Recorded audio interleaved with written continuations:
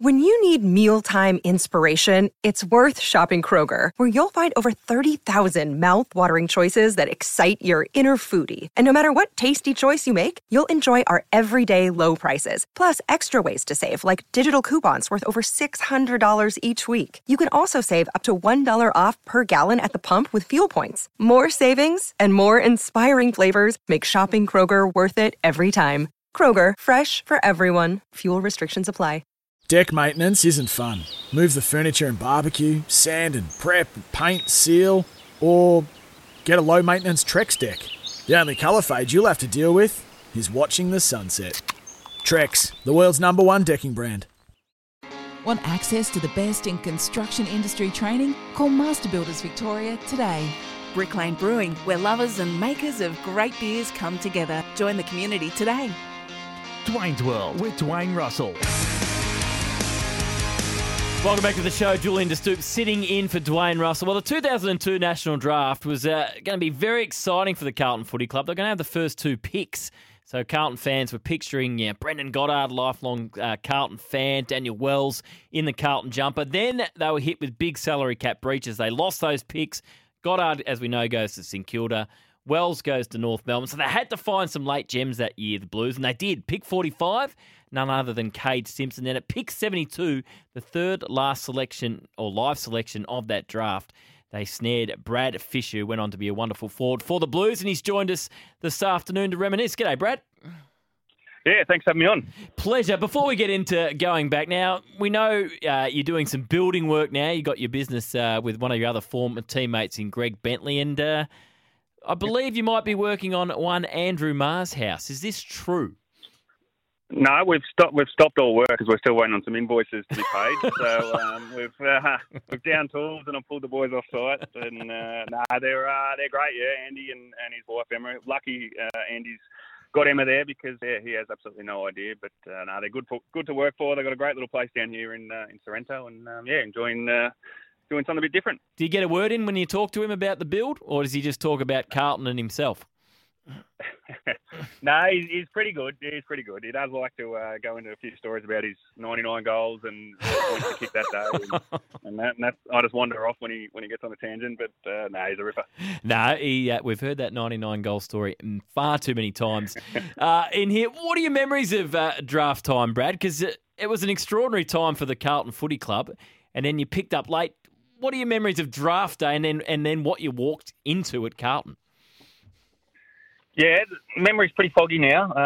20 years on, so making me feel pretty old. But I remember I went around to a teammate's house from Eastern Rangers, and had a guy named Stevie Donnell. It was before it was televised, and it was only on the internet. And I didn't even have the internet, so we went around there, a few teammates, and I'd never spoken to Carlton, and they were the last team. I think they had 3 picks to go, and we'd played the year before with Michael Frito, who went on to play nearly 300 games for the Kangaroos, but he didn't get picked up, and I sat there and said, all right, Carlton have just won the Wooden Spoon. I reckon they need a ready-made player.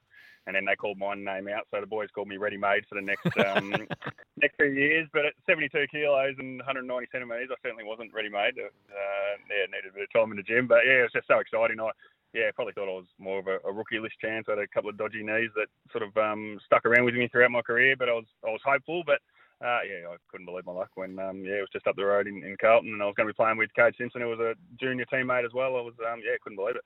Did you? I mean, you're only a teenager at the time, but did you have a sense you were walking into a club that was in a bit of turmoil? A new coach with Dennis Pagan, and then his prize picks are gone. Did it feel like that, or was it just the excitement of getting into a footy club? You weren't sort of even aware of what was going on around you? Yeah, I probably get told I still lack a little bit of awareness of what's happening, and to be honest, I had no idea. I knew we'd missed out on Goddard and Wells, and which was probably good for me and not good for anyone else because it gave me a chance. But as a young fella, it wasn't until probably you sort of hear a few things about what's going on, but you're not too stressed. You're worried about trying to put on a bit of size and whether you're going to be lucky enough to play a game. And it probably wasn't until years later when I heard Dennis Pagan on open mic and a few speaking of board members, and they said they nearly handed the keys back at the Carlton Footy Club, and he didn't know what he was walking into. But young and naive, I was just that excited to be on a list, and I didn't know what was going on enough around me. And looking back, I think it was a pretty interesting time to be at the club. Well, and I guess if you're a Carlton player, the game that the whole club looks forward to is against Collingwood. and that's who you made your debut against in round 2, 2003. It's a fairly decent game to make your debut in. Yeah, it was pretty exciting. It was back in the day where you'd sit on the bench for the 3 quarters, and I didn't get on. And I remember Brett Ratton, who later coached me and sacked me as well. He was the captain at the time, and he just said, you look like you haven't been you look like a deer in the headlights at half time. He said, we're just playing a game of footy. That's all we're doing. There's a few more people watching, but you've played plenty of games of footy, and that had a real calming impact on me. And to run out and managed to get on the ground in the last quarter and get a few kicks. And I was just that excited. I was absolutely loving it. You're about 6'3", as you said. You weren't overly huge in terms of your frame, but you're a fantastic mark over your head. And I guess you're a long time a bit of a foil for Brendan Favola, so you would have had a great seat in some of those matches in that time where it was the Fev show. I remember a couple of games against Collingwood, he kicked 8. There was a game against Essendon when he came from the clouds and he kicked 8 goals as well. What was it like playing next to Fev, I guess, in the good times and the bad times? Yeah, it was an unbelievable experience hearing the Carlton fans when Fev was up and going. I think he used the word foil. I think I was more of a decoy. I'd sort of lead up and try and drag someone with me and then turn around and watch him and go to work. But yeah, he was just unbelievably talented and drew the footy to him so well, and he loved the big moments. And you sort of sit back and pinch yourself that you got to be out on the ground and watch him at his absolute best. I think I probably played in just about all of the games where he kicked big bags of goals, and it was pretty exciting.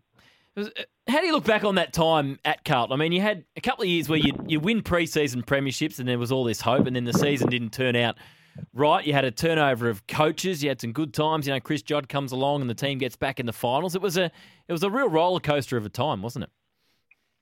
Yeah, it was. And I think I probably don't look back and think about it too much, but yeah, when you sort of reflect every now and then, it was just such an up and down time. But when you're sort of a half forward flanker who's in and out of the side, and that you're sort of not as you sort of go into survival mode a little bit, and you're not as sort of captured in everything else that's going on as far as the ups and downs of the footy club. You're just trying to hang on and looking over your shoulder and trying to get a game week to week. And I don't know if that was good for me or bad for me, but we played through some pretty ordinary losses. I think we lost 3 or 4 games I played in by over 100 points. So there was some dark times, but I was just a young fella hanging out with my mates all day and getting fit and strong and playing in front of big crowds, and I was probably just really enjoying it.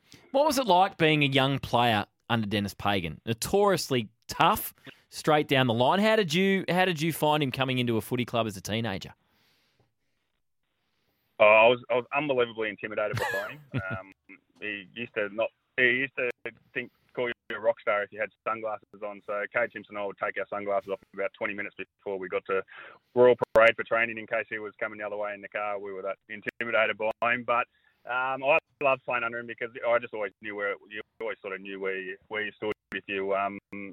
If he said something, you knew it was going to happen. And as a young player, and we were struggling, he backed me in. And if I had a quiet game, he'd call me into his office and he'd just simply say, we pick you because you can play. And, you might not have played as well as you wanted to on the weekend, but we're going to back you in. And you'd walk out feeling 10 feet tall. So, I know some players seem to have had a different experience, especially Carlton when times were a bit tough. But, Dennis was great for me. I think I thrived a little bit more when I was intimidated by a coach. And, wanted to make sure I was always sort of presenting in the right manner. So, and it was a privilege. He'd just come off a couple of premierships and, he was a legend and I saw it that way and, I loved playing under him.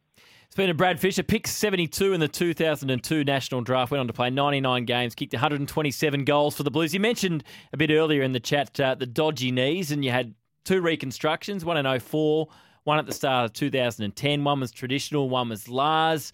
A heap of other injuries in there as well, shoulders, dislocated elbows, broken thumbs. How's the body these days?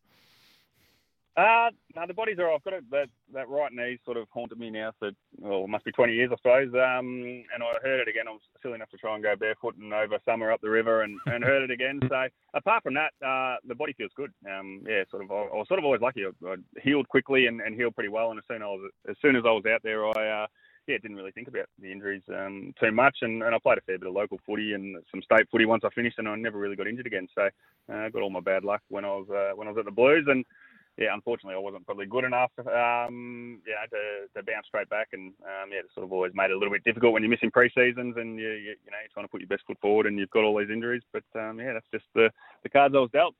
So 99 games. I mean, the lousy buggers could have given you one more, couldn't they? One more. One more would have given me a little bit of closure. I think I got in. I had that knee, and I got in for one game.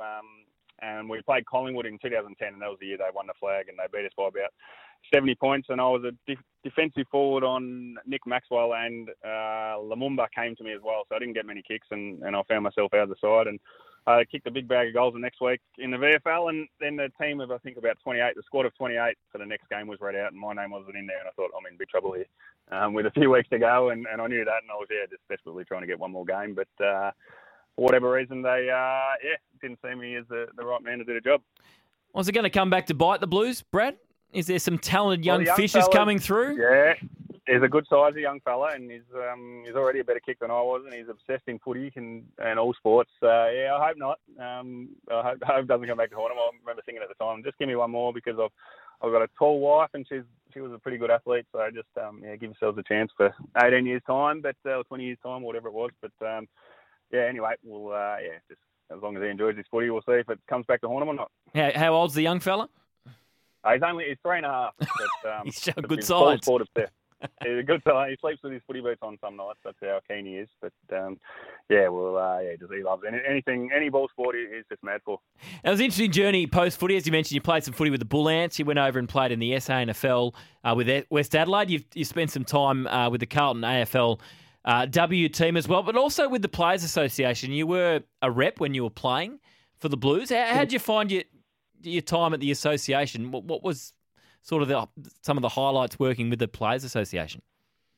Yeah, look, it was a really good role. It was sort of it was head of alumni, so all things past players. So as players are retired, delisted, and transitioning out of the game, they'd sort of come into the program, and then it was a lot of sort of case management of former players who might have fallen on harder times, and I really enjoyed it. I spent 7 years there. It really was a good job. The highlights would have been probably, I think we got $24 million in funding across the CBA for former players for their sort of health and wellbeing, and a heap of different programs. So, that was pretty rewarding. They talk about the 7 year itch. I lasted about 7 years, and was just sort of keen for something else. And I jumped over and spent 8 months at the Cricketers Association, and then, we moved down to Peninsula, and I decided I wanted to hang around down here. So, rang up my old mate, Greg Bentley, who you mentioned before, played for Port Adelaide and Carlton, and is a builder down here. And I've jumped in with him, and, enjoying the lifestyle. Beautiful. Give the business a plug. Yeah, Bentley Fisher Build. So we do sort of renovations, extensions, new builds, everything on the peninsula. We're a bit snobby now. We don't go too far, but we've got sort of plenty on, and we do a pretty good job. So if anyone's looking for anything, please reach out. Beautiful. Hey, Brad, been great to reminisce today. I hope it all goes well with Andy's build. I hope he doesn't annoy you too much, but it was a great journey at the Blues for you, and thanks so much for taking some time out this afternoon. No, I appreciate your time. Thanks a lot. Want to witness the world's biggest football game? Head to iCanWin.com.au, predict Australia's score with a crystal ball, and it could be you and a friend at the FIFA World Cup Qatar 2022 semi-finals, all thanks to McDonald's. Maccas, together and loving it. TNCs apply.